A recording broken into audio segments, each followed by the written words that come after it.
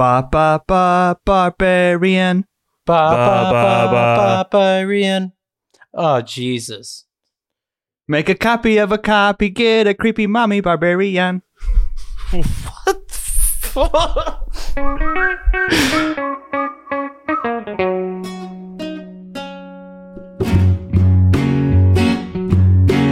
This is spoiler. You guys suck. I thought Josh was going to come in with me. I tried. You said you were going to start it off. You tried to sabotage it. Josh, I literally said at the start of this podcast, I said Josh isn't going to do it. Josh I did do it. I always throw my hat in the ring on these. Spoiler. Listen to the tape. And he missed his cue. Divine inspiration spoiler. I'm like, oh, like Barbarian. Make a copy of a copy, get a creepy mommy. It's gonna be perfect. And then copy of a copy, get a creepy mommy. That's great. That's great stuff, Pap. You changed key halfway through your first line, Pappy. That was atrocious. You did shift keys, Pap. Ba, ba, ba. I came in on some low bas. No one heard it. It's not my fault. Ba, ba, ba, Barbarian. Off to a great start. This is a Patreon requested episode on, you guessed it. Hello, Vera. Barbarian. Courtesy of Vera. Great profile picture again. What's the girl from Midsummer's name? It's her with all the flowers. Florence Pugh? Yeah, Florence Pugh. Another great profile picture. But she requested Actually gave us a couple choices, and we landed on Barbarian. A little bit of a skeleton crew tonight.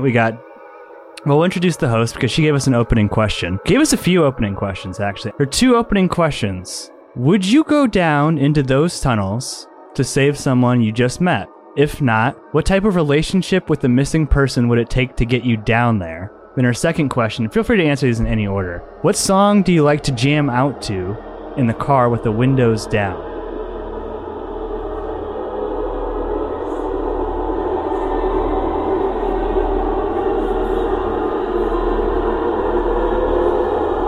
We'll go Westus to Eastus. So, Stevie, I think that's you.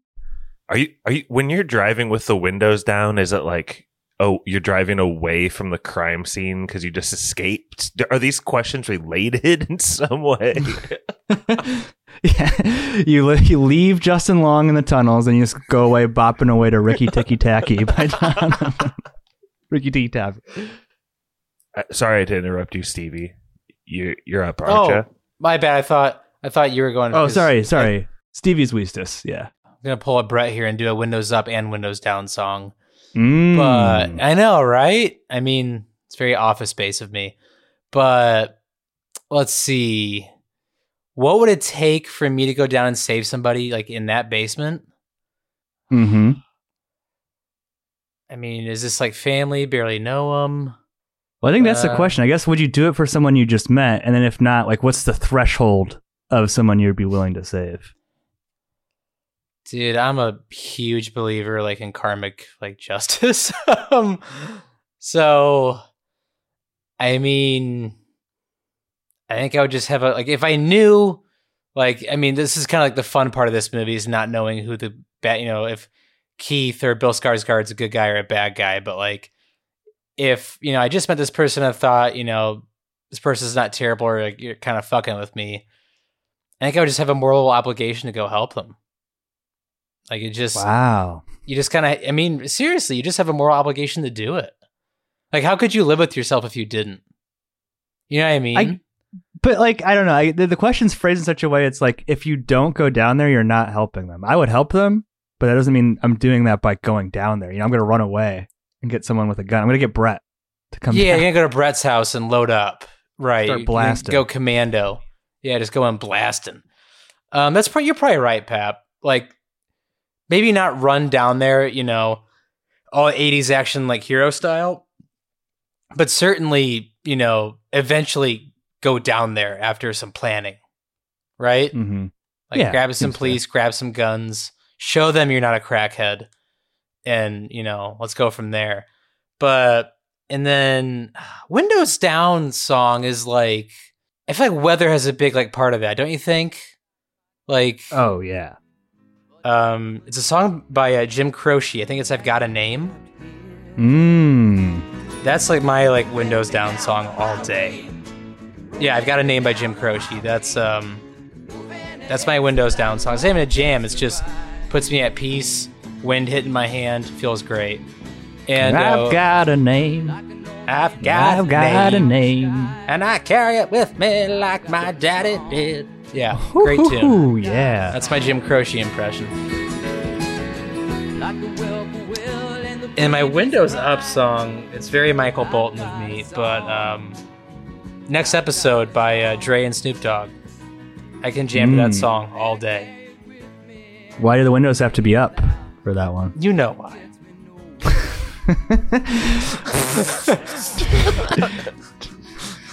Josh, what are you jamming to? And also, I feel like you're a very heroic person. I feel like you wouldn't hesitate to save a stranger. Are you kidding me?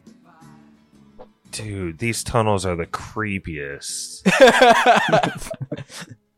Man, honestly, I got to think about my kids needing a father growing up. So maybe this other person takes a back seat so I can live for my kids, guys, for my kids. Know what I mean, Stevie? You got a kid now. The children, for the children.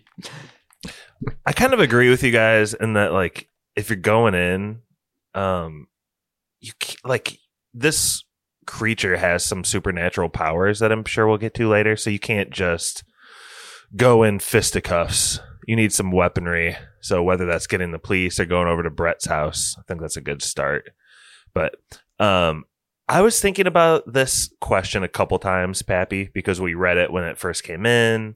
You reminded us this morning, and then I kind of forgotten my answer. But so cheesy. I don't like this band, and it's not even my favorite member of this band I don't like.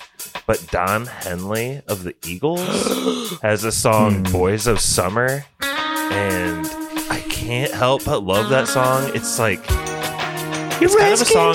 In the sun. It's like the song is better when it's not summer, weirdly, and the windows are down. Give it a shot sometime. And it's usually not summer or anything like it in South Bend. So it's usually good pretty much 11 or 12 months out of the year. Nobody on the road, nobody on the beach. I feel it in the air, the summer's out of reach. Empty lake. I feel like I heard that song a million times on like best of the 70s, 80s, and today type radio stations. You're with Casey Kasem. Oh my gosh. Was that Mikey's soundboard? Holy shit, dude. There's a whip, there's a way intro. Yeah, right. So, yeah, listen, I don't really like to fuck with Airbnbs anymore. I think the threshold would have to be pretty high for me to like go charging in to save someone. And, you know, like it's like you're not supposed to run into a burning house, right? Like we talked about. I don't want to make the situation worse. I don't want to compound with another body. So I would say it'd have to be like an immediate family member for me to like go down there and try and save them. Not even a spoiler man? Ooh, which spoiler man? Any spoiler man, a random spoiler man. A random spoiler man? You're not sure. They're just down there going, help, help, medicine, or my lord. Spoiler man, help, help. Be down there in a second. I drive a 2-seat convertible, much like Justin Long in this movie. And there's been many a times where I've been jamming out to some Donovan or something like that with the top down, windows down. Though I'm gonna go with a song that's not really even usually my type of music that I like. But I don't know if you guys have heard the song Atlantic City by the band. That's a fucking jam. And I love thinking about going to Atlantic City. I've never been to Atlantic City, but like it talks about trying to make money and like he is like gambling and like he's down on his luck. Have you guys heard that song or anything by the band? It's not the Rick and Morty song, is it? No. Maybe it's playing in the background. You know who loves the band? Goshen College kids love the band. I don't know what it is. Have you got? There's a fucking amazing concert movie that Martin Scorsese did called The Last Waltz with the band, and they did like a concert like the night before Thanksgiving for their last show. Freaking great. Definitely check that out if you haven't. They sing that song that's like up on Cripple Creek. Ring, ring, ring. Or take a load off, Randy. That's Yeah. Yeah, So, yeah. band. Yeah, fuck with the band. Don't fuck with Airbnbs. I was going to ask you guys, Stevie, we could dance a little bit before the pod, but you were very early on the Airbnb game. Yes. What's your current stance on Airbnb? Because I feel like it's a hot button issue. Whenever I see It morphed into something it was never intended to be. whenever I see it online, people are like they total up the Airbnb and there's always like $500 worth of cleaning charges. And it's like, why didn't I just get a hotel? Dude, hotels are the new Airbnbs. Like, I was like so early on Airbnb. I remember it was like, why would I ever stay at a hotel when I can stay at an Airbnb for way cheaper? Now it's the complete opposite. And you guys, I'm not sure if I really brought out that much in the pod. Maybe I have and just don't realize it. But like, I really, really hate landlords. Like, nearly despise them.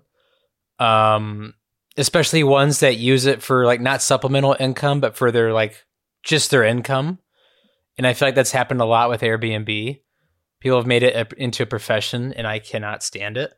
And also, there's a lot of corporate capital running through Airbnb right now as far as like buying up houses and neighborhoods and buying up neighborhoods.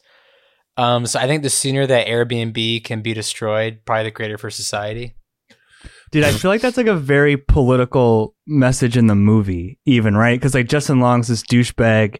He has this property in Michigan he doesn't even see, and it's like he's running it through this company, right? To the point where this is being used as like a sexual torture dungeon, Right. Basically, this house. Can I talk about the positive sides of Airbnb? Please. Where they're better than hotels is it's nice to feel like you're in and part of a city when you go to visit someplace new instead of like a sterile hotel. It's kind of nice to be somewhere lived in, feel like you've experienced the city in a more real way. And I think there's just kind of something charming. And assuming, this is all assuming, like you guys were saying before the pod, that they aren't like spying on you with cameras the whole time. Are you guys like actually paranoid of like staying at a VRBO or Airbnb that you're being watched? Not VRBO, but Airbnb, yeah. Why would you be more scared of one versus the other being watched? I feel like Airbnb is a little greasier, man. And I haven't seen many news stories about VRBO caught with cameras. It's always Airbnb. Verbo's like the nice. It's like the nicer end of like, yeah.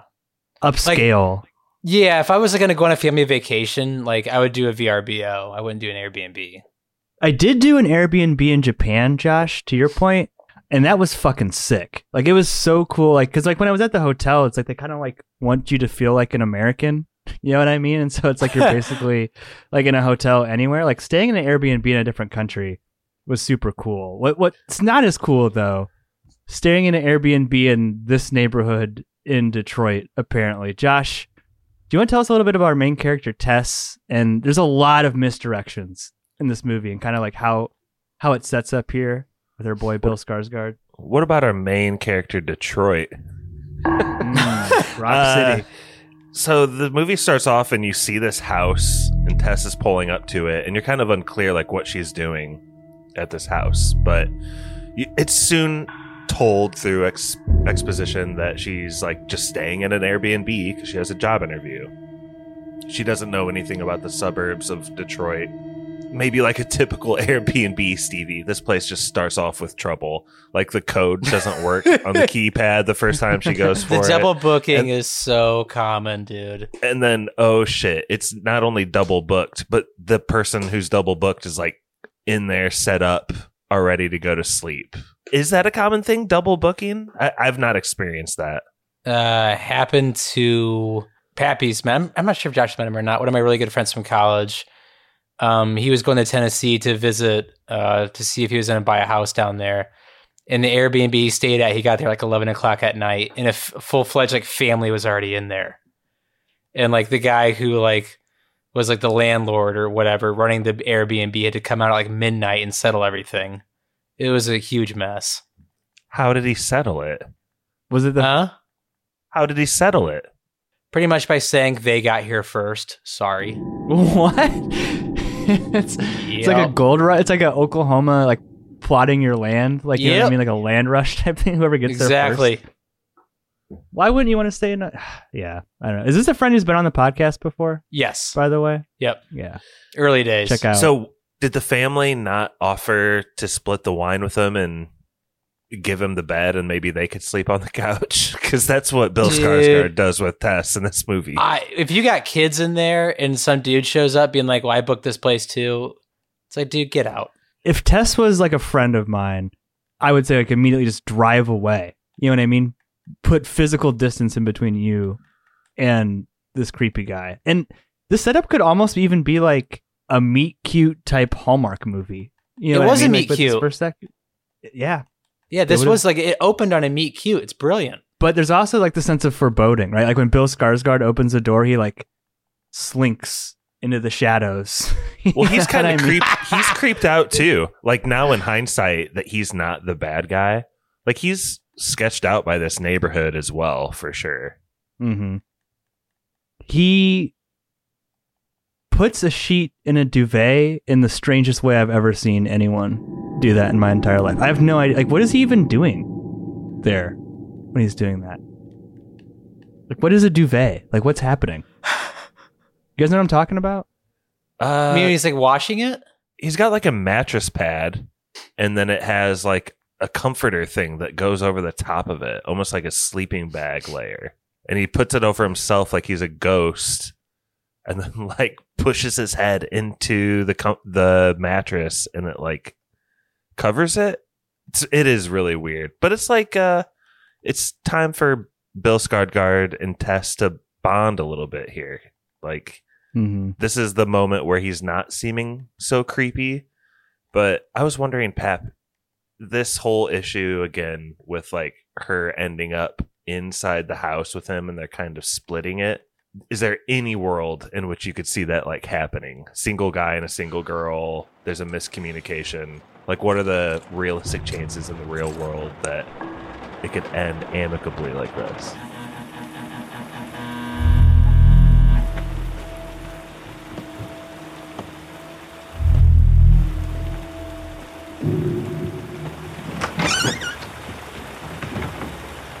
Yeah. I'm sorry, who are you? What? Who are you? This is 476 Barbary, right? I don't know. Yeah.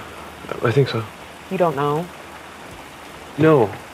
I don't live here. I'm renting this place. It's the middle of the night. I don't have it top of my head, the address. No, I'm renting this place. What? I'm renting this place. I booked it on Airbnb like a month ago. I booked it on HomeAway. You're fucking kidding. Wait.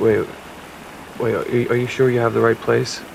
Yeah, See, that's the thing, right? Is like this movie has to do a very careful job of showing you that Tess is smart, because a lot of what she does is so fucking stupid. If you're like, I don't know, like taking a step back or thinking about it outside of the context of watching this movie, but from the second that she goes in the house, right, it's like there's a close up of her locking the door each time. You know what I mean? When she goes into a new room, when she goes to use the bathroom and everything, and then they like just address it later where it's like, well, you know, I have this reservation, like you just barged on in here, like you would never do that. I would never let you in if it was the other way around. I mean, it seems very ill-advised, right? Like, I don't know, Josh. I feel like there's like a 0% chance that someone should do this, but the movie does a good job of like I said, showing you that Tess is smart, even to the point where like when she forgets to lock the door, when she finally goes to sleep, like it showed you her locking the door so many times. You're like, no, Tess, lock the door. I forgot this time. I think one thing too is that eventually the son reveals that the neighborhood she's in is ridiculously bad. Like basically every house around her is burnt to the ground. Dilapidated just beyond belief. It looks like a war zone for sure. So it does have a feeling of like in any normal situation she would have left or stayed in her car to make that call to reserve a hotel room, but like it was dangerous out there. I mean, it should have been a good sign when it was so pitch black that she couldn't even see the dilapidated nature of the neighborhood as she's approaching it, right? Like, you would think she'd be able to see some of this before she actually went in. And I don't know, Stevie, the first time that you watched this, you'd seen this right before we podcast? Yeah, I watched this probably. It's probably my third or fourth time watching it. Can you think back to the first time you saw it? Like, did you know that we were in good hands with this? Because I could almost see this being like a bad movie where Bill Skarsgård is the bad guy, right? You know what I'm saying? Like, no, the guy who wrote and directed this, his name is Zach. What's his name? It'll come to me. I'm really Krager. Zach Krager. Of the Whitest Kids You Know. It's not it's not anything groundbreaking. I just appreciate when movies do it. When they're filming in a tone, like it starts off like a rom-com, right? Almost like a meet cute, like we kind of said earlier. It's filmed and framed like a rom-com. That's fun to me. The camera and the kind of like the pacing, I guess you see even the movement and the framing of the shots shifts with each tone. And I appreciate that a lot when directors do that. So I knew off the bat when I first watched this, because I knew nothing about it other than that it was scary, was okay, we're starting off like a rom-com and it's filmed like a rom-com. I'm probably in good hands here. Yeah, I think later on they do a little bit more handheld stuff, but this beginning's pretty, like, it'd almost be like a Hallmark movie. Yeah. Like we said with the intro. Josh, Tess is there to go on an interview, right? I guess first before I say that, if you were Bill Skarsgård and you had let in this girl to the Airbnb, and she woke you up in the middle of the night like that, would you leave then the Airbnb? Because like you said, from Bill Skarsgård's perspective, he doesn't know that she's not a freak, right? Like that would be terrifying if she came over to him in the middle of the night. In case I'm some kind of weirdo who's broken in here to sleep? Yeah. No, it's fine. No, let me just find my phone. Yeah, but they had the whole bonding experience with the bedding and everything, right? Right. I was just thinking about that scene. He's acting really strange in his dreams. It was clear that he was like kind of doing something embarrassing, and she like it's someone snoring loud, and you like kind of knock them so they stop. It's almost like one of those feelings instead of like true creeped out that this girl's gonna like stab him. I think Pat, what the movie is trying to get at a little bit is his confusion of like, is this girl like approaching him in the middle of the night in a suggestive way? And I think that's pretty obvious it's not, and that makes him even more confused. But there's just like a lot of emotions happening at this point, don't you think, Pappy? Very strange situation for all parties. And the other thing too is the movie dedicates a lot of time to the setup. I'm never bored, but this whole setup, then the interview that she goes on eventually, which is nothing really significant happens there, is like the first 30 minutes of this 100-minute movie, right? So a third of this movie is just like that atmospheric building of the creepiness, which, you know, in retrospect too, a lot of this creepiness is just coming from pure coincidences, right? Like, it's not like the mama thing opened the door, right? Like, because like that's how she goes out to like see Bill Skarsgård while he's sleeping. It's the door just opens truly on its own. Is that accurate? I thought she did open the door. She like ran upstairs and opened the door and ran back downstairs. Yeah, I think she was just crawling about the night. That's a good like. That's a good misdirect to me though, because you think it's like Bill Skarsgård, and you know it's something way scarier. She just likes to pop open the door. I guess that answers my question, but I was kind of wondering, like, if they wouldn't have needed toilet paper and then gone downstairs and then gone further downstairs, would they have been essentially like left alone, or were they always going to be abducted if they stayed in this house? That's a good question. They made it one night, okay, right? Like if they had a one night stay in this Airbnb, nothing bad would have ever happened to them. Right?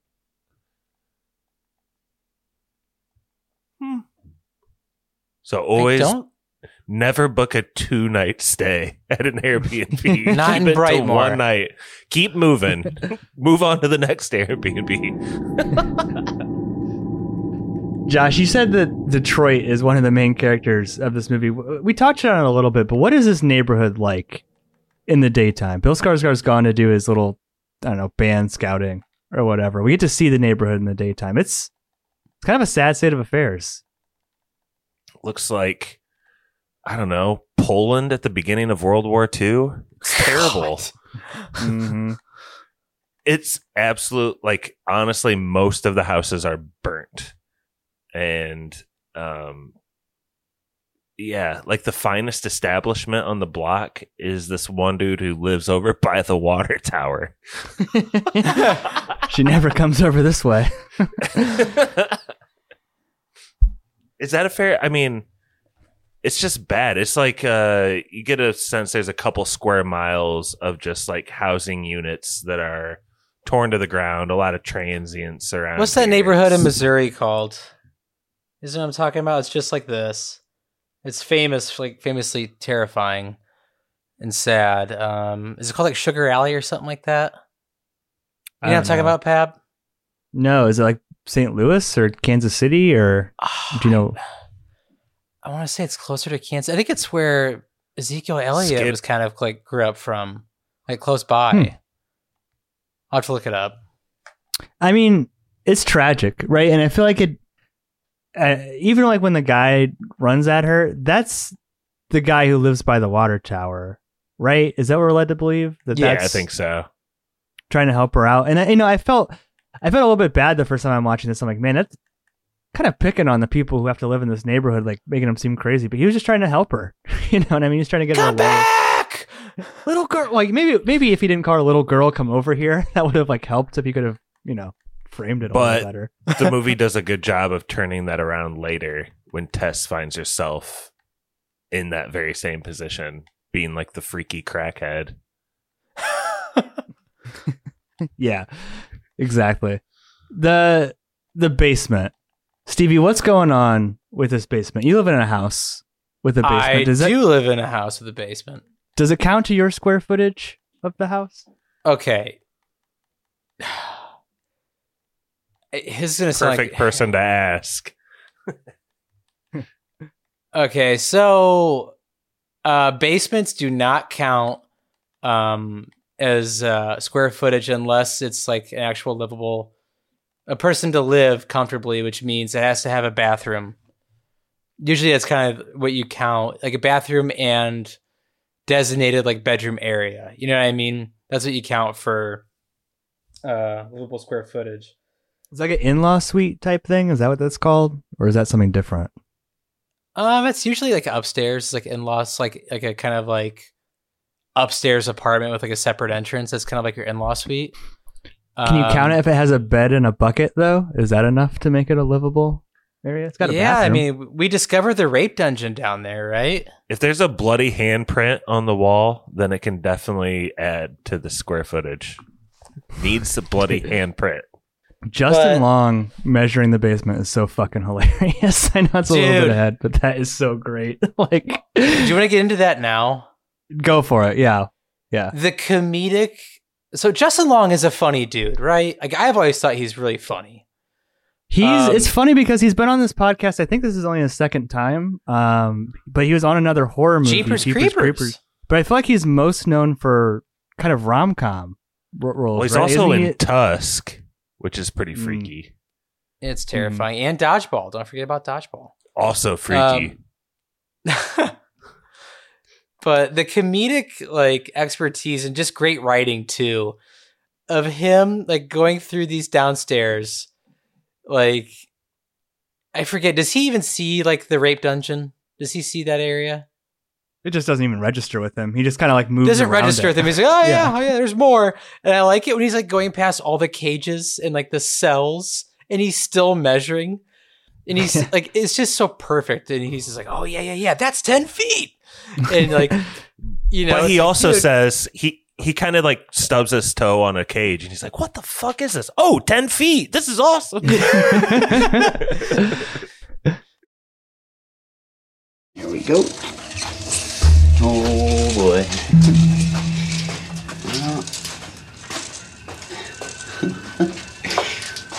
Oh my god.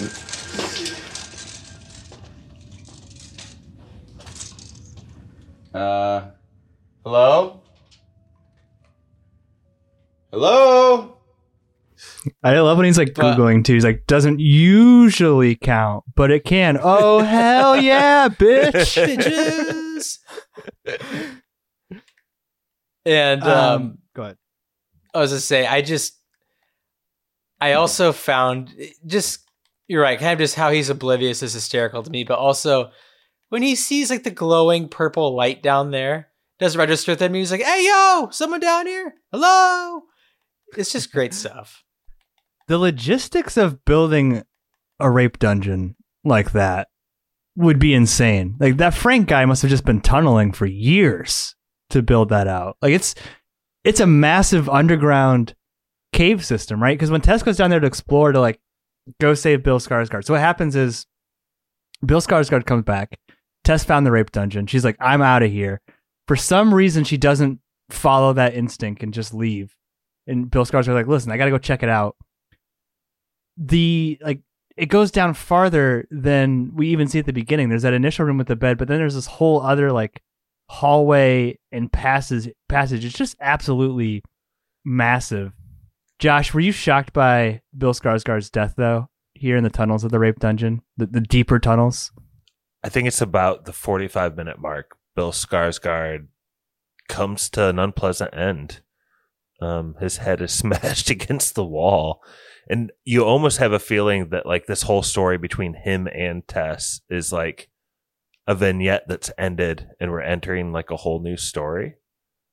You know what I mean? Mm-hmm. It dips to black pretty heavily. And then you're like with Justin Long, brand new character on the highway. Mm-hmm. A lot of hard cuts like that in this movie, which I appreciate. But Steve, I was going to ask you about the Bill Skarsgård death. So he's an executive producer on this movie. I couldn't help but like think of other examples of this, right? Like you go all the way back to Psycho, and I don't remember the character's name, but she was like the most famous actress in that movie, and she dies in the shower scene very early. And then like a more recent example, right? Like Drew Barrymore in Scream. But then you have Bryan Cranston in Godzilla, and people fucking the wrong way to do it. Rioted over that. People were pissed. How does one do this right, where it's a surprise and you're not like, fuck that, I thought I was going to see Bill Skarsgård for 100 minutes. Like, what's the line? How does this movie pull it off? Because I think it does with flying colors. Well, you have to remember, like, what was so angering about Godzilla and Bryan Cranston was, like, the movie was literally marketed to him. Do you remember that? Like, this is his vehicle. Like, and he was like one of the biggest actors in the world at the time. This is peak Breaking Bad. This is peak, like, what's going to happen to Heisenberg type stuff. So that I felt was very, I don't know, it felt greasy, and it made for a poor movie to me because, okay, like, Bryan Cranston dies, it's one thing, but also like Aaron Taylor Johnson at the time, I don't think could really pull a movie off like that by himself after Bryan Cranston leaves. But I digress. I think the right way you have to do it, though, is something like this, where, we get this whole story and it ends abruptly, but then we circle back right to it. Like, I don't mind that at all. Like, Psycho does that in a similar way, right? We get this whole story, ends abruptly, and then boom, we're back here again. And it's this brand new story. Like, I don't mind that at all. But I think the wrong way to do that is the way that Godzilla did it. And I'm sure there's other movies, plenty of examples, which is, market this towards one person, like it's their movie, and they die, but that you don't circle back to something, which, this house is its own character. You just kind of continue to venture on without the person. Like when I was watching Godzilla, it felt like they just didn't have enough of Bryan Cranston's time, right, to incorporate him in the movie, and so they killed him super early. This feels like Bill Skarsgård would have been there for as long as they needed him to be. His death is amazing, though. I don't want to gloss over that. It's super brutal. Josh, I know you don't like what you call torture porn sometimes. Was it too gory for you, his head getting smashed in like that? Is this the second time you've tossed to me to discuss Bill Skarsgård's head getting I want you to smashed? get into it. It's awesome. I think it looks so cool. Like, there's a couple moments in this movie I'm thinking of one later where the guy from the neighborhood, I forget his name, Andre, Doug. he gets beat with his own arm over the head. Oh my gosh. The violence in this movie is funny. Like, it's over the top funny, I think. Did it make you squirm? I'm feeling like it did, since you don't want to talk about it. Yeah, it did. And I feel like it was honestly a little bit of a relief, and maybe Stevie will understand, just like in a movie way, with everything building, the jump scares that this movie is giving you. Like, it's nice just to get like a death out of the way and be like, okay, now I probably bought myself some time before another like really fucked up thing happens.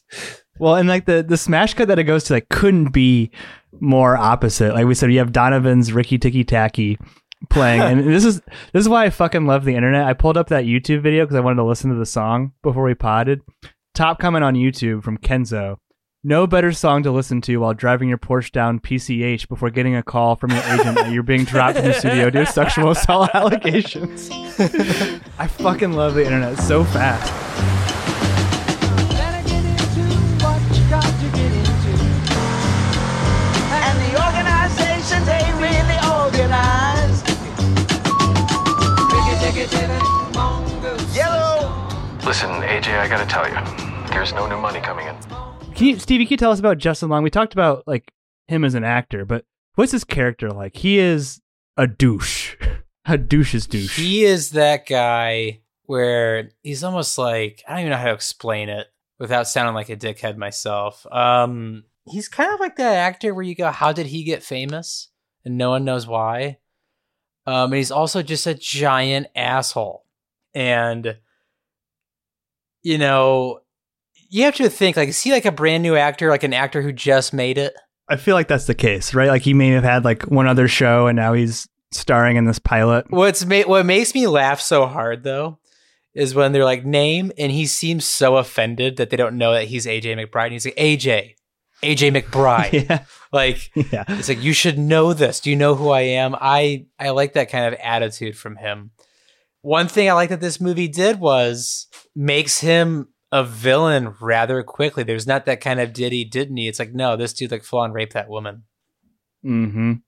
You get that like from the bar scene, right? Yeah. I mean, like he's kind of a douchebag like all before that. I do appreciate his Grillo's pickles hat though. I don't know if you guys have ever had Grillo's pickles. They're fucking delicious. But I mean, you're kind of like, he has this whole like, this is all happening to me. And then he gets to the bar and I forget the way he puts it. He says something like, I'm a persistent dude, basically, when like his boys like, she said no at first only. mm-hmm. That's messed up. Mm-hmm. I also love like his sort of like contempt for Tessa's stuff that's in the house, right? Like, so he goes to the house to liquidate assets. He's you know, being dropped by everybody at this point. His financial agent or his financial advisor, his agency. He goes to his house to eventually sell it, finds Tessa's stuff there, and he finds her pink laptop. He opens it up, like pounds like 5 keys on the keyboard trying to like hack it. It doesn't work, and he just tosses a Mac like over his shoulder so nonchalantly. It's freaking great. But Josh, things don't go great for our anti-hero here, Justin Long. What happens as he starts to explore the house a little bit?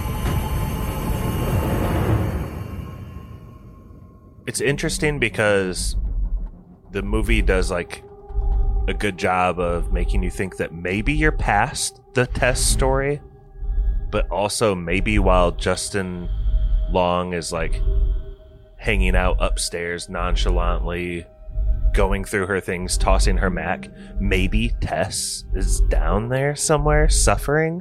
And the movie kind of lingers here a little bit, and it gives you that like creepy feeling.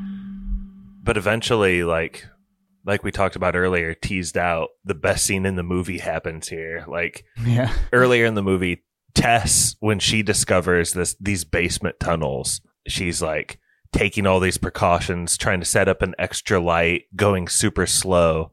And Justin Long is like just loving, like he just sees like each extra square foot as like money in his pocket. So he's just got like, Right. I don't know. He's got very like a white man privilege. Him just like tape measuring through these basements, not giving a crap about bloody handprints or cages or cameras set up. It's so weird. We didn't talk about the look of the monster. I guess she's the monster. I saw people calling her Mama.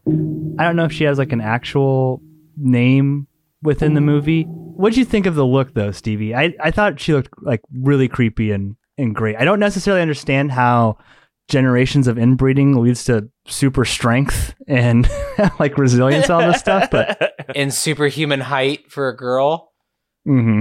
I personally, the scariest moment of the entire movie to me wasn't a jump scare or a homeless man having his arm ripped off and beaten to death with it repeatedly. The scariest moment to me was when you could faintly see her, like Justin Long could faintly see her in the hallway or in the tunnels, and she just slowly backs away because it kind of gives off this looming sense of dread. And like her look was perfect for that scene, like that shot entirely, like her being so tall and like skankly and just like being able to barely make out that shadow or that figure was very terrifying. So I thought the look was pretty cool. Mm-hmm. She looks like a Hagraven from Skyrim. I know you guys don't play Skyrim, but Mikey would have loved that reference. Like, just like, I don't know, just like long limbs, like you said, like her boob or bags are kind of like hanging out too. Like, I don't know. I thought the design of her was just, super creepy and cool. Josh, how many Played by a dude. Mm-hmm. Josh, how many generations of inbreeding do you think it takes to get a creature like that? Like how many copies of a copy do you have to get to before you get to superhuman strength? Infinity? I don't know. Reminded me of Game of Thrones, Craster's kids. It's kind of like the same concept. Yeah, don't you think it would have been better if there was just like a ton of inbreds of varying creepiness just as like a mass horde instead of maybe like one super? Like The Hills Have Eyes? Yeah, it would be kind of like that. No, I don't want to rip on this. I love the mother. I think Stevie, we talk a lot about like don't show everything like all at once in these type of movies. Mm-hmm. And I do think they showed restraint a lot of times. Also, what this movie does a really good job of are when those smash cuts happen, it's really like visually arresting, right? Because it's like both times it goes from in the tunnel, dark, like you're saying, Josh, you can barely see. The first time when it cuts to Justin Long, bright, sunny, PCH, California highway. The second time it's the same house, but the colors are just totally different. Steve, you want to tell us a little bit about this flashback, which I think comes at like the hour mark? It's a long way in. So it's like almost every 30 minutes we're getting a hard cut to a different part of the story.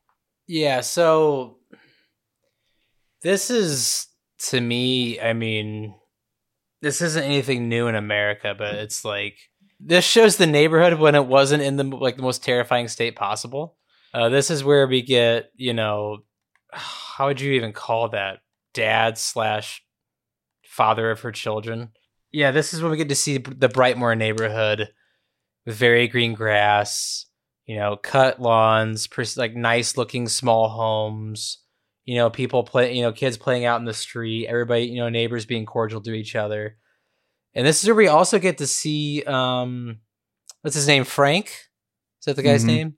So we're going to see Frank doing his best BTK impression, He's going into people's houses, unlocking windows, hoping they're not noticing that, hey, I'm just here to check on this. He's got a plan, right? I mean, he's got a plan. He's also, it's an uncomfortable scene when he's buying like plastic sheets and like diapers and stuff like that. That's a very uncomfortable scene. Mm-hmm. What strikes me is like how green the fucking grass is at this time too, right? I think like the first thing you hear is basically like it's part of the Reagan administration time. This is before all the white flights happening in Detroit. And yeah, like the grass is just like so bright green. It looks like it was like spray painted. It's a totally different CGI. Is it really? Yeah, it's CGI. It's one of the few things of CGI they used in the movie. They couldn't get the grass just right, so they had to CGI the green. Huh. Makes a lot of sense. Mhm. But Josh, do you like this structure of the story? This is the last flashback that we get. And I was thinking, I don't know if I've ever seen a movie quite like this, where it's like you never get too bored or it never gets too intense in one section. Now, this Frank flashback is very intense. Like Stevie's saying, there's like a sense of dread because you know he's a bad guy. But do you appreciate this, like going back and getting this context of what's actually happening? I do think it's helpful at the end of the movie when there's like an old man in a bed and you're able to put that together. This, Stevie, I'm probably an idiot watching this movie, but I did not put together that was like the same house. Like the neighborhood is so transformed over like the decades that they show.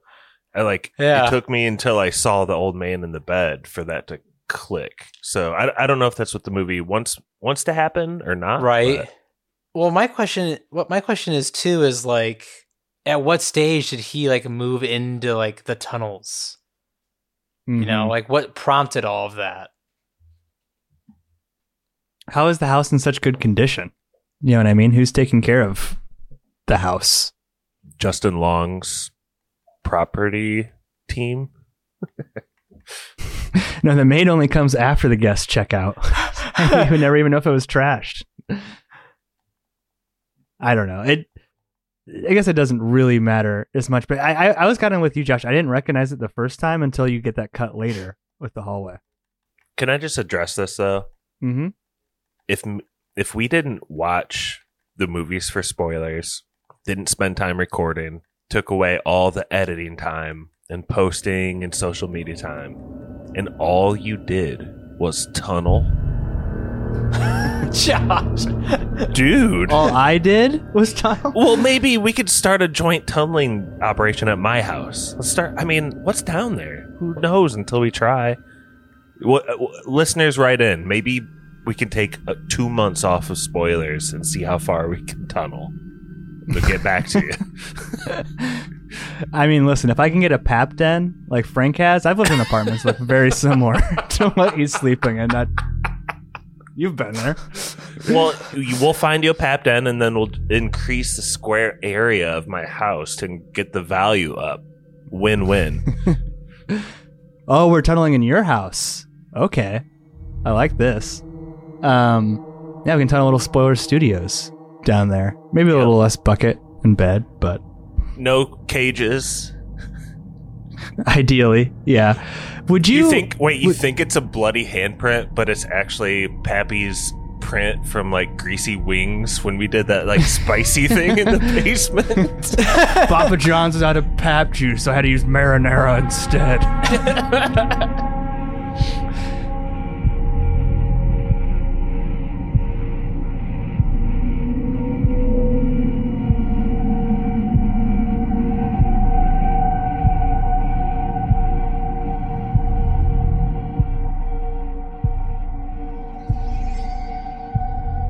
Would you have drank from that bottle, Josh? That the mom...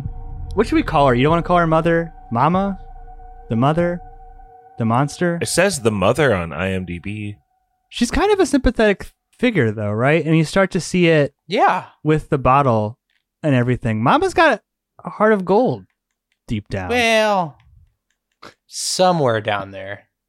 What did Bill Skarsgård do to deserve such a fate? He freaked out.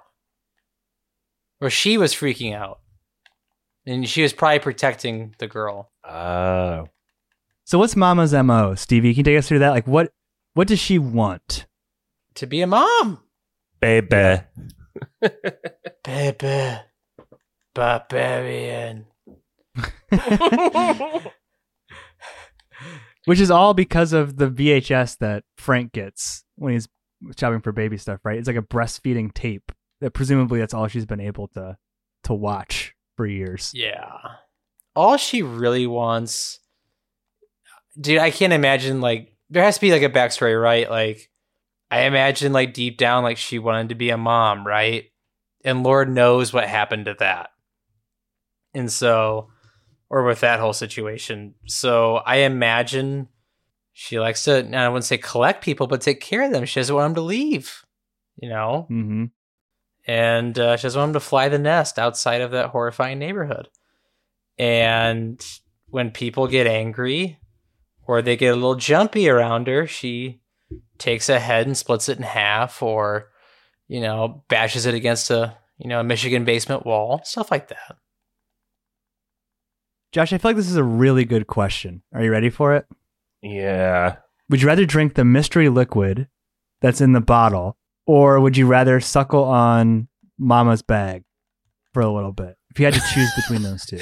I think you got to go for the bottle, because it seems like the bag is what you get as a punishment if you don't take the bottle in the first place. Bag's a bag, man. I don't know. I don't know what's in that bottle. Man, I think I just would like to be the opposite of everything Justin Long in this movie. So I'm still going to go with the bottle, Pap. He turns it down, so I'll go for it. Fair enough. I think we talked around. I think the character's name's Andre, James Butler. He chased Tess at the beginning of the movie, but ends up helping her escape. He lives by the water tower, and he kind of encourages her to just get the fuck out of there, saying that the house has always been haunted. I was so unbelievably frustrated with the police officers in this movie. They are so incredibly douchey. I don't know, like, do you think they have any like leg here to stand on? Or I don't know, Stevie, like they're pretty much assholes, right? They pretty much say at the beginning of the movie when she calls for the police and they're like, we have no available units, which is code for saying we're not sending cops out to you. Yeah. Pap, we don't have to go to that part of town. You remember elementary school basketball? Mm-hmm. And there's these couple guys on the very, very far end of the bench, and you gotta get them into the game for just a little bit. That was me. Yeah.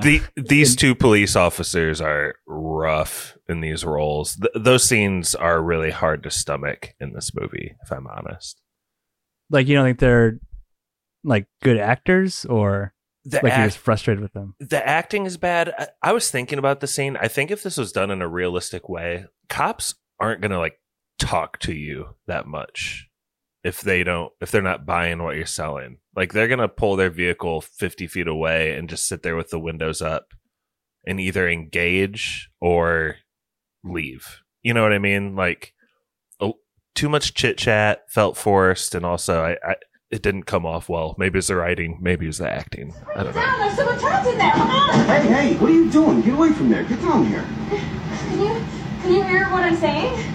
This is a crime scene. She has killed a man already, and there could be someone down there getting murdered right now. Ma'am, there's no one in this building. No one's being murdered. And the only crime that I've seen so far is you breaking this window. What am I supposed to say to get you to listen to me? I mean, seriously, what the fuck? You got shots fired up. I feel like the movie wants to like really tie up as much logical holes as it can, and it's almost like you said, Stevie, we had to say that the cops won't come to this neighborhood, and then show like even if they did come to this neighborhood, they wouldn't listen to her based on the way that she looks, right? And it probably, she's like a person of color in the movie, and after being like in this dungeon for a few days, these cops are gonna not give her the time of day, basically. One thing I do like this movie does, though, is it doesn't over-explain too much, which is nice, and doesn't under. It's just kind of, it allows you to fill in some gaps if you want, which is, I think, one of the stronger parts of the movie. Mm-hmm. What gap are you filling in here? Well, what drove Frank into the tunnels? Were there tunnels there before Frank? Or was he just a serial digger like Josh wants to be? Whoa, at least I don't want to rob the 4-H fair. Hey, you leave that be, all right? I would do good with it. The way I see that going down, Stevie, is like houses started being foreclosed, and he knew no one was like inspecting these things.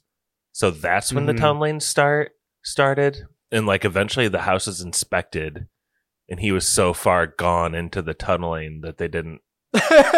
You know what I mean? Like, they sold the house like he forgot he had a house. And they just assumed he had ditched it long ago, I guess. It's like Parasite, right? Yeah, that's a good point. I can't believe we haven't brought that movie up yet. Parasite. Yeah. There is another movie that came out not too long ago that was literally about a guy living in the walls of a house. I'm trying to think of what that movie was. It was not a very good one, but I'm trying to think of more logical holes that this movie kind of allows you to fill with your head. You guys What have would any happen? Like so Frank has been bringing women into the dungeon for generations of inbreeding, right? Like there would have to be more bodies, more descendants. You know what I mean? Like the fact that there's only one creature left. Like, that kind of explains it, doesn't it? What do you mean? Survival of the fittest, Pat. She has superhuman strength, Pap. I mean, she's not like Josh said, survival of the fittest. That's the fittest right there. That's peak incest. Maybe that's why she's so protective. She's seen all her sisters die one by one by one. Baby. She's accidentally smashed so many babies' heads into the wall, she can never forgive herself. She's pulling a Lenny nonstop. I love you. Whack! There's a couple moments here at the end, too, where you almost think Justin Long is going to have some kind of character turn. The first one, and I didn't really catch this or didn't really think about it until like the second time that I watched this movie, but he confronts Frank, right, who's like this serial rapist and is obviously, you know, these levels of like depravity and like evil that he embodies. But at the same time, Justin Long is also a rapist. You know what I mean? Like in the way that I don't know. Is there something going on there, you think, Josh, where it's like Justin Long's almost kind of confronting what he's done to other people? Obviously, it's not the same at all. But like when he's like, what is wrong with you to Frank? It's like, well, what's wrong with you, dude? You know what I mean? Like, you raped a woman. I hate to be preachy, but this is kind of like Jesus-y. Like Jesus always... Ooh, Justin Long's the Christ-like character in this movie? No. One of the things like Jesus always preached was like, yeah, adultery is bad, but even just like lusting in your mind is really like a sin and therefore like on the same level of it. So like Justin Long feels like he has this moral high ground, but like you're saying, like, what the fuck is wrong with him? He's got like the plank in his eye or whatever at the same time. And I was wondering what you guys thought of his monologue where he's like, I'm a good person. Yeah. Well, am I a bad person? Or am I good? Did I do a bad thing, but I'm still a good person? Like, that was maybe a little forced, but I will say, like, it made me think about it later after I had watched the movie. I don't know. I wanted to really see what you guys thought about that scene in particular. The way that it's shot, like the language of film is telling us that it is going to be a redemptive, self-reflective moment for him, right? I'm not like when he's confronting Frank, but later on, like what you're saying when he's sitting by the fire. Like, I'm pretty sure the camera is like a close-up on him. I think it's like panning around his face. You know what I mean? Almost like he's like to show that he's connecting the dots of that he needs to like make amends, because he's talking about accidentally shooting Tess, right? He's not even talking about, like, presumably talking about like the rape that he did. He's like talking about how he hurt Tess. And I don't know. I just don't think there's any way a movie could give him a redemption like that without actually having to face the consequences. Obviously, this is all undone because he throws Tess off a fucking water tower. Like he's not a good guy. That's the brilliant part of it. Mm-hmm. I think that's the most allegorical part of the movie, because I think like the relationship between him and Tess could be seen as like him and the girl that he raped, and the moment that he throws her off the water tower is like the moment where she accuses of him of rape and he like denies it. Am I getting at something here that's like almost uglier than the actual act itself? Is like gaslighting her and everyone else into thinking that it was okay what he did or something? I don't know. Like, what do you think, CB? I was like taking it in and actions speak louder than words type thing, right? Because Justin Long says, I'm a good person. Just did a bad thing. We don't see anything in the movie that tells us he's a good person. You know what I mean? Kind of it's kind of like this. I mean, it's almost like a satire, right? Where, you think Justin Long is going to get this big heroic arc, like you said. And it's just so funny when he was like, I'm a good person. I just did a bad thing. All I can do is try to, undo those bad things. And it's so hysterical. And it's also perfect for his character that he would just, his mind, he's kind of almost in that hero stance. I got to make a decision. And his mind goes to kill this girl to get away. You know what I mean? You almost kind of want to go into his brain and be like, how does this man justify things? But it's also very on brand. For those who haven't seen the movie, Justin Long and Tess climb a water tower to get away from the monster, but the monster follows them up there, so they're like cornered. It's like they're on Weathertop in Lord of the Rings. And instead of being Aragorn and like charging at the foe and like trying to help the hobbits, Justin Long straight up grabs Frodo by the hair and tosses her off Weathertop. Listen, the Nazgul's going to stab both of us. Yeah, Justin Long seriously is like, this is the baby that you want. Go get her. Only one of us can survive. And grabs Tess by the hair, drops her off. And the kicker too is there's this hilarious scene where the mother saves Tess by skydiving faster than Tess and landing under her. She goes vertical to increase her speed and gets below her.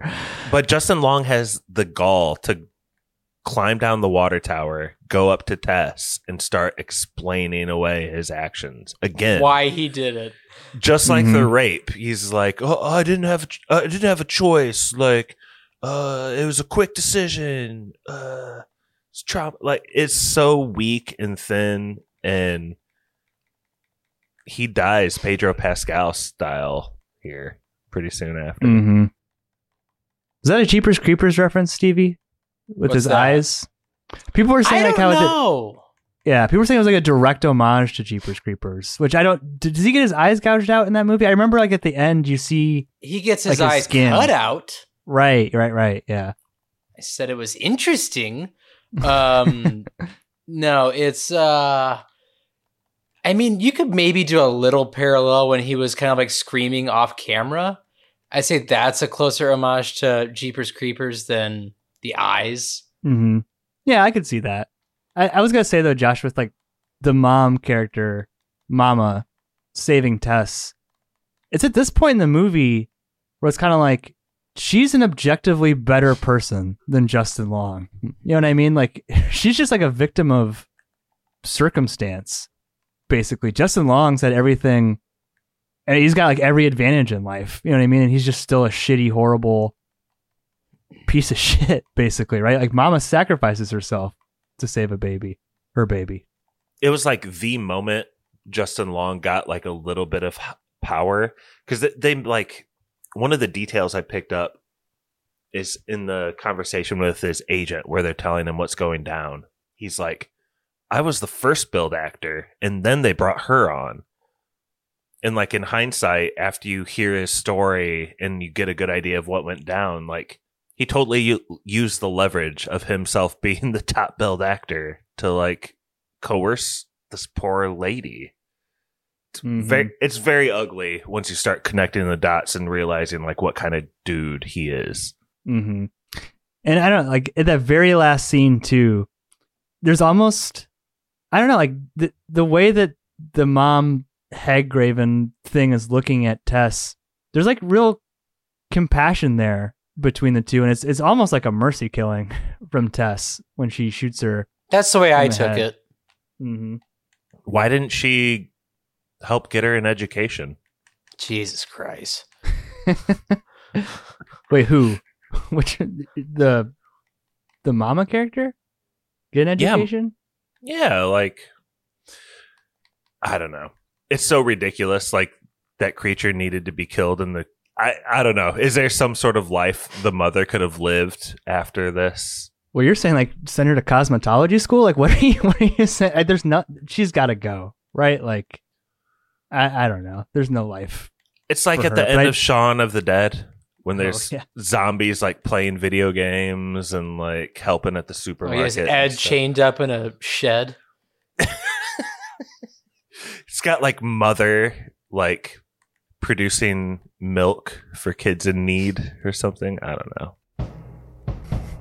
I do love the Be My Baby by the Ronettes music in there. Like the whole last, like, there's so much energy like going to that moment too. And just like when the credits roll on like a upbeat song like that after the movie you've just seen it, I don't know. I really like it. But yeah, that's pretty much Barbarian. Do you guys have any final thoughts? Anything we missed? How would you categorize this movie, Pat? Horror comedy? I think it's funny. I mean, I think this movie. I think it's a funny movie really too. Funny. Mm-hmm. Like the tape measure scene, him having to hack in the computer. I would say the water tower scene is hysterical. If I'm putting it somewhere in Blockbuster, I'm probably putting it still in the horror section. But I would say horror / comedy. Yeah. Just wait and see. For every kiss you give me, I'll give you 3. The only other final thought that I had was that when Justin Long calls his mom, you guys remember that scene? Mm-hmm. The mom is Mrs. Hayworth from Superbad, the home ec teacher. Oh, really? Yeah. That's awesome. 2 Movie Club. This movie is pretty well written. Is there some like psychology shit happening or psychological stuff that you could like read into happening on that phone call? Because this whole like way that Justin Long's mom talks to him, and there's this whole like mini thing about how like his dad does or doesn't want him to like come home and visit. I think there's some like shit in there. I like I said, this is my first time watching it, but Stevie, you've watched it a couple times. I don't know. Mm-hmm. What does he say? Like, Dad wanted to visit, and she's like, "Well, he didn't say that." Yeah. Well, you know, I mean, you can if you want. It's like he invited you. Is that explain who Justin Long is or something? Is that like a clue or? I mean, like, kind of like his toxic personality traits you're talking about? I don't know. I just feel like we need a trained psychologist like Brother Jordan to be like, yeah, he has daddy issues, so that's why he needs to be like an over-aggressive alpha male, but he's actually a piece of shit. There's something there. Honestly, the whole scene where he calls his mom is a little weird, right? Like, why is that in this movie, do you think, Stevie? Like, what? Like he's talking to his mom, and he's like, she's a fucking bitch. And his mom's like, language, don't say that. But, like... Well, you're looking... Well, we're transitioning from Keith to him. And Keith was a very polite gentleman, right? And he talked about his upbringing a lot, which is like... Ooh, yeah. You know, hey... You know, he kind of, I wouldn't say he like dotes on Tess, but like very gentleman-like, very respectable. You know, you're going to take the bed. You can lock the door, do whatever you want. I'll sleep on the couch. We'll go from there. Mm-hmm. And then we transition to Justin Long. Think about it. He's Justin like the Long, antithesis. Yeah. If he was in the house when Tess showed up originally, he's going to be like, get the fuck out of here. Right. So what we get is like, we transition to everything Tess was afraid of at the beginning of the movie, right? Oh, like, yeah. Everything that she was afraid that like Keith would be, Bill Skarsgård was, Justin Long ended up being. So we kind of get that crazy transition of, you know, from Keith to Keith's Tess, out of the house to Justin Long in the house. It's a fun transition. Mm-hmm. I feel like having Keith be a nice guy does add a lot to this movie. It does. You know what else? Justin Long probably would have not told her to get the fuck out of there. He would have tried to have her in there and then do weird stuff. Yeah, we know what would have happened if Justin was. Yeah, we know. Shit. I opened this bottle of wine while you were in the bathroom. Here, have a drink. Yeah. Oh, Yeah, that boy. bottle of wine would have been open. Like, he wouldn't have waited one iota. And Tess could have said no at first, but he's so persistent. He's so persistent, man. They gotta say yes. What a fucking loser. That's so terrible. Oh my God. Yeah, dude, the scene at the bar, like, first of all, it's a very realistic scene in the sense of, like, when you're catching up with an old friend at a bar, you know what I mean? And, like, you're shouting over each other, like, I'm your bro, just real talk, like, what happened? You know what I mean? Like, talking about a previous relationship. But, like, the way he describes it, like, doesn't he say, like, I have the eye of the tiger or something like that? Like, it's just horrible. Just, like, the worst. And what's also kind of telling, too, is, like, he's essentially going out in his hometown, right? Like, we have to, like, assume, like, going out in your hometown, right? Mm-hmm. Like, if he was famous, he would have way more friends, like, at that bar. You know what I mean? Than just that one guy that is probably, you know, just as equally as a douche as him. Mm-hmm. He's only got one friend, right? Yeah, he's only got one friend. And that guy's hang just out as with him. dumb. Yeah. Yeah, exactly. You guys have any other final thoughts? I know, like, I know this movie gets a lot of flack for kind of the tonal changes and, like, the story shifts really hard. And also kind of, like, the monster, I guess. I love all of it personally. Like, this movie, I think it's just my kind of movie. I really like the tonal shifts, or like the story shifts. And the monster doesn't bug me. And I feel like the comedy fits in really, really well in this movie. Mm-hmm. Yeah, I think it's a good mix. And I like, even the structure, I feel like there's going to be more movies like this. Because like I said, it's only giving you the strike. There's no, like, consecutive stretch of, like, 35 minutes of the story, right? It's like 100-minute movie, 30 minutes, cut to Justin Long, 30 more minutes, cut back to Frank. Well, you know what I mean? It's almost the fun thing, I think, personally, I think this part's really fun, is you could entirely flip the Tess and Bill Skarsgård point and the Justin Long. Like, you could switch them from, like, you know, the beginning and middle to the beginning. Like, you could open on Justin singing Ricky Tikki Tavi and it still works, I think. you could put the Frank scene anywhere in this movie. You and I feel could like it would still mix work. this movie back and forth any way you want by sequence, and it still works. And that has a lot to do with the writing. I think it was really, really well written. Vera said something like that in the Patreon messages. She said, can't wait to hear what everyone thinks of it. Sorry, Vera. Can't wait to hear what everyone thinks of it. It's such a ridiculous movie. I love the transition to Justin Long's first scene. Ridiculous movie is, like, a really good way to describe it. Like, kind of over the top, crazy. Sounds like we're ready for a yes or no. Steve, you want to go first? I'll start. I want to say I saw this movie right when it came onto HBO Max. Really wish I'd seen it in theaters, but unfortunately, this is right around the time that my wife was very pregnant and my daughter was also becoming a toddler.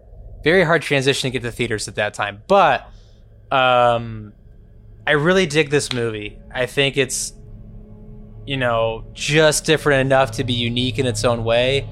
And I hope it inspires other movies to be like this. And, you know, I read this on IMDb that A24 passed up on it. And that's shocking to me, Pap, because this seems like an A24 type movie to me. Kind of an all over the place, you know, almost artsy horror. And I think the acting is great. Writing is great. Just a good amount of scares and gore. Also, the comedy fits in really well. I don't know. I'm a big fan of Bill Skarsgård, man. I think he's a really good actor. You know, seeing him die so soon was, like, really sad because he's a great actor. You want to see more of him. But it fits in the movie well. So I'll give this a hard yes. I really, really like this movie. And I hope that the director-writer does more stuff like this. Yeah, I'll go next. Speaking of the director writer Zach Krager. I'm not familiar with like the Whitest Kids, you know. I may have seen a couple skits on YouTube from the show that they had, but there is something really cool happening with like the sketch comedy to horror with bits of comedy pipeline that's happening, right? Like I'm thinking of Jordan Peele specifically. Like it's almost like if you come from that background, like you can be funny, like you are a funny person and you love horror, you can make a fucking really good movie with that like skill set. And like he clearly has both. Great pick, Vera. Perfect spoilers pick. I really fucking enjoyed this. I'm with you, Stevie. I really wish I would have seen this in theaters. I saw a lot of hype for it on Letterboxd, like when it was coming out and when it first came out on HBO Max. I just didn't think like it looked that interesting to me. Like I thought it was gonna be more of like a straight horror movie, but I just really love like this genre. Like I said, like the things that Jordan Peele's made recently, this kind of movie. If you can mix in some comedic elements with like an interesting, creepy horror story, that's a good movie for me. So I'm going to give this a very hard yes. Last but not least, Josh.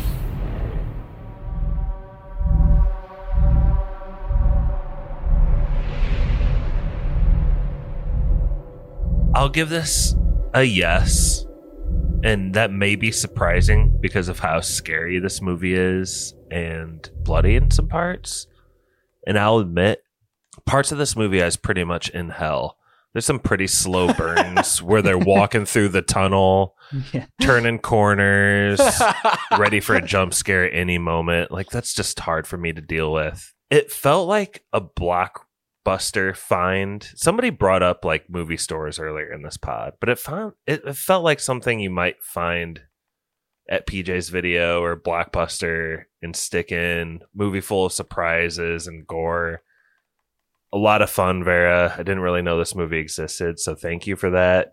Even though Stevie had watched it like 3 times, which is crazy. But Stevie, I dig this movie, man. do you feel like Bill Skarsgård is doing sort of like Adam Brody, Seth Cohen from OC sort of charm impression? Like that's the character he is, like nerdy, I cute don't guy. character type him like that. No, you don't? Not in this movie? No, you have to. It was Adam Brody, right, from the OC? Yes. He always played off as the kind of nerdy intellect. That was kind of his typecast. And I feel like Bill Skarsgård in this movie, and even though he's like gentleman-like, like he still seems like a normal dude. Like he's not kind of that like nerdy intellect in this movie, I don't think. Well, anyway, his good looks and charm reminded me of Seth Cohen, and I will stick to that. But anyway, again, I'm not going to lie. There are parts of this movie, Vera, where I was like, this is going to be a no at the end because I hate myself and my life right now where I'm sitting watching this movie. But it really came around. There's enough thoughtful moments, so I'm glad to give it a yes. Thanks a lot, Vera. Appreciate it. Definitely. Thank you, Vera. We really appreciate it. Appreciate your patronage. Hopefully you enjoyed this podcast. Sorry, just for a little bit of a random note.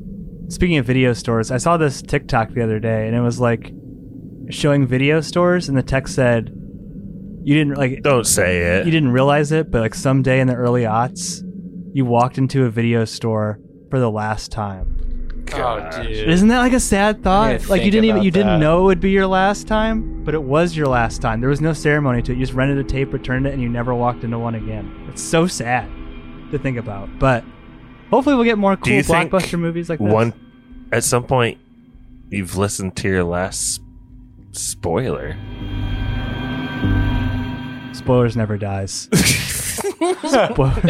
Spoilers is an idea, not a man. But all podcasts must end, and they usually end in trivia. I did not prepare any trivia, but Josh, do you have some trivia for Stevie and I? I do have a trivia. I love it when I can provide a trivia to have two best friends duke it out. Let's go.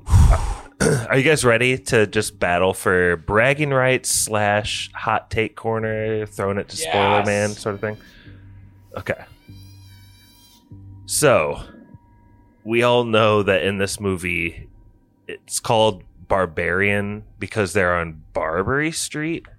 Is that what we got here? Is that what it is? Yes. A lot of bars. Plus, it's an Airbnb acronym too. Pap, you pointed out. Switch the letters around. Yeah, I stole that from Letterboxd, but yeah. Okay. Stevie, we'll have you go first, and Pappy will go second. But back in 1963, there's a man in Turkey who was doing some construction to his basement. He knocked loose some stones. A tunnel opened up, connected to some caves. They later called this an underground city. It was so massive. And I want you to guess, how many stories deep did this go? I was not expecting that unit of measurement. Stories deep. Yeah, a little bit more background. The city was Cappadocia, Turkey, and the underground passages dated all the way back to 1200 BC. But how deep did it go? How many stories deep? This Turkish man in 1963, quote, knocking around in his basement. Stevie. Okay, so let's do this logically. So to the core is what? Or if I wanted to go from top of the earth to the bottom, it's what, 6 miles, right? 6 miles through the earth? I don't know. Oh, fuck. Probably?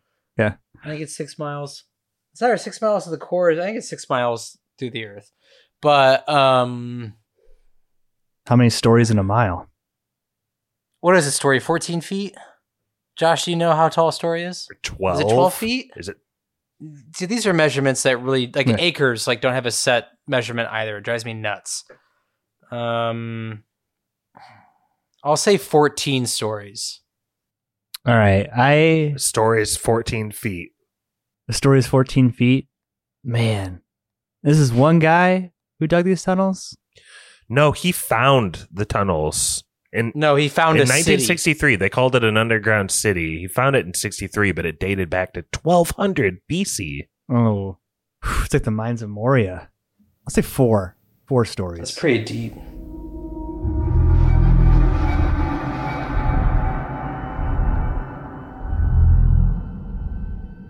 I think the people in Turkey back in the day may have dug too deep and found a Balrog because it was 18 stories deep. Damn. That's insane. What was this place called, Josh? Derinkuyu, Turkey, or Kapas? Dude, I can't. It's in Turkey. Just research underground city in Turkey. You'll find it. But dude, the systems are insane.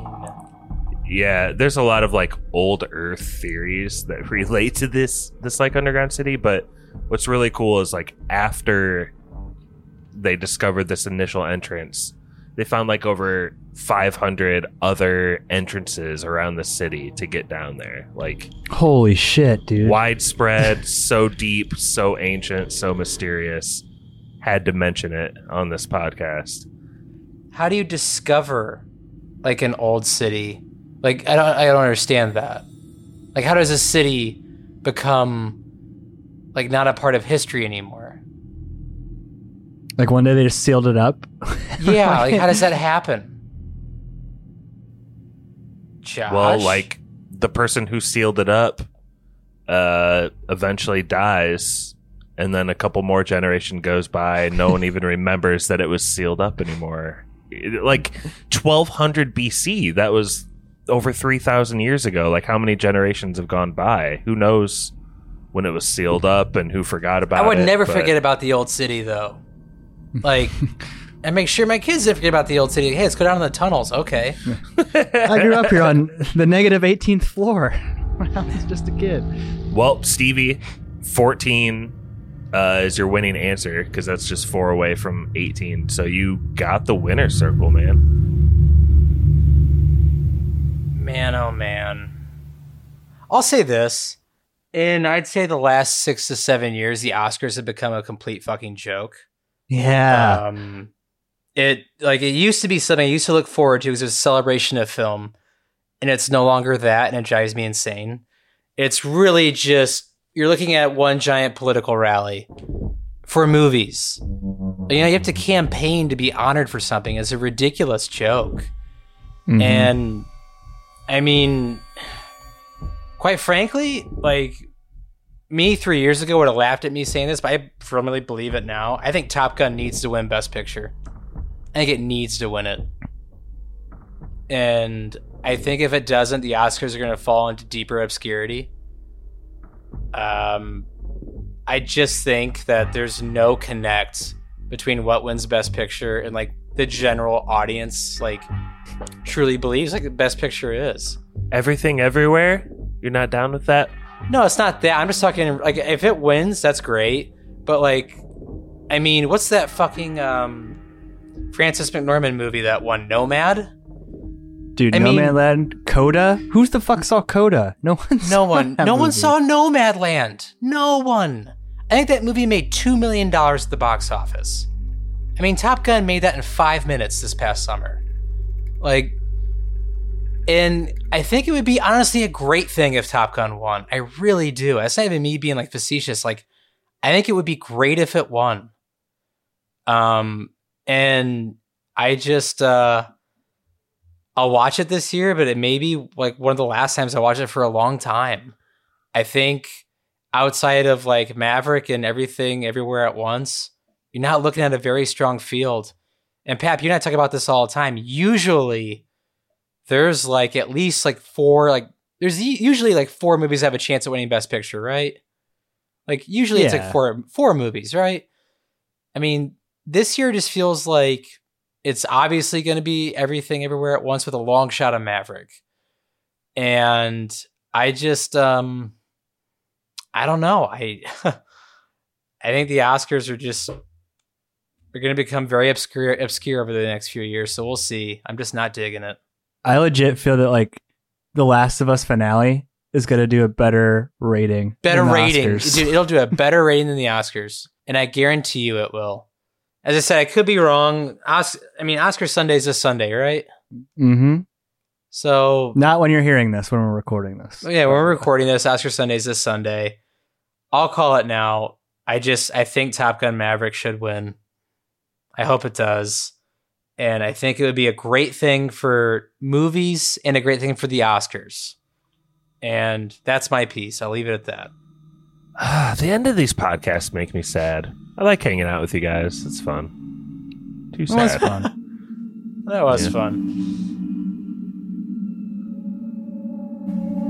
Was that it? Thanks again, Vera. We love Yeah, you, Vera. thanks, Vera. That was a great pick. Appreciate you. Yeah, picking thank it. you, Vera. That was actually a really fun pick. And quite frankly, like, really happy this movie got made on a tiny budget, but made a ton at the box office. And yeah, I hope more movies get made like this. Great pick. Thank you. That was Spoilers.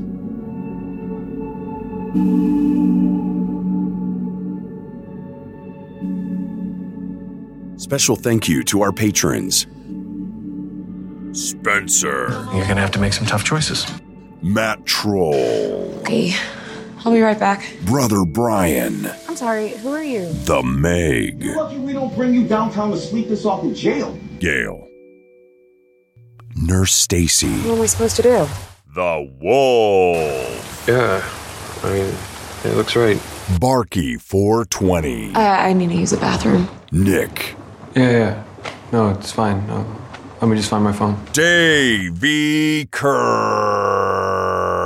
I'm supposed to be in here. Total Movie Recall, I'm renting this place. PK, Is someone staying here at the moment? I don't think so. Druid King, This is 476 Barbary, right? Pepe. Barbarian.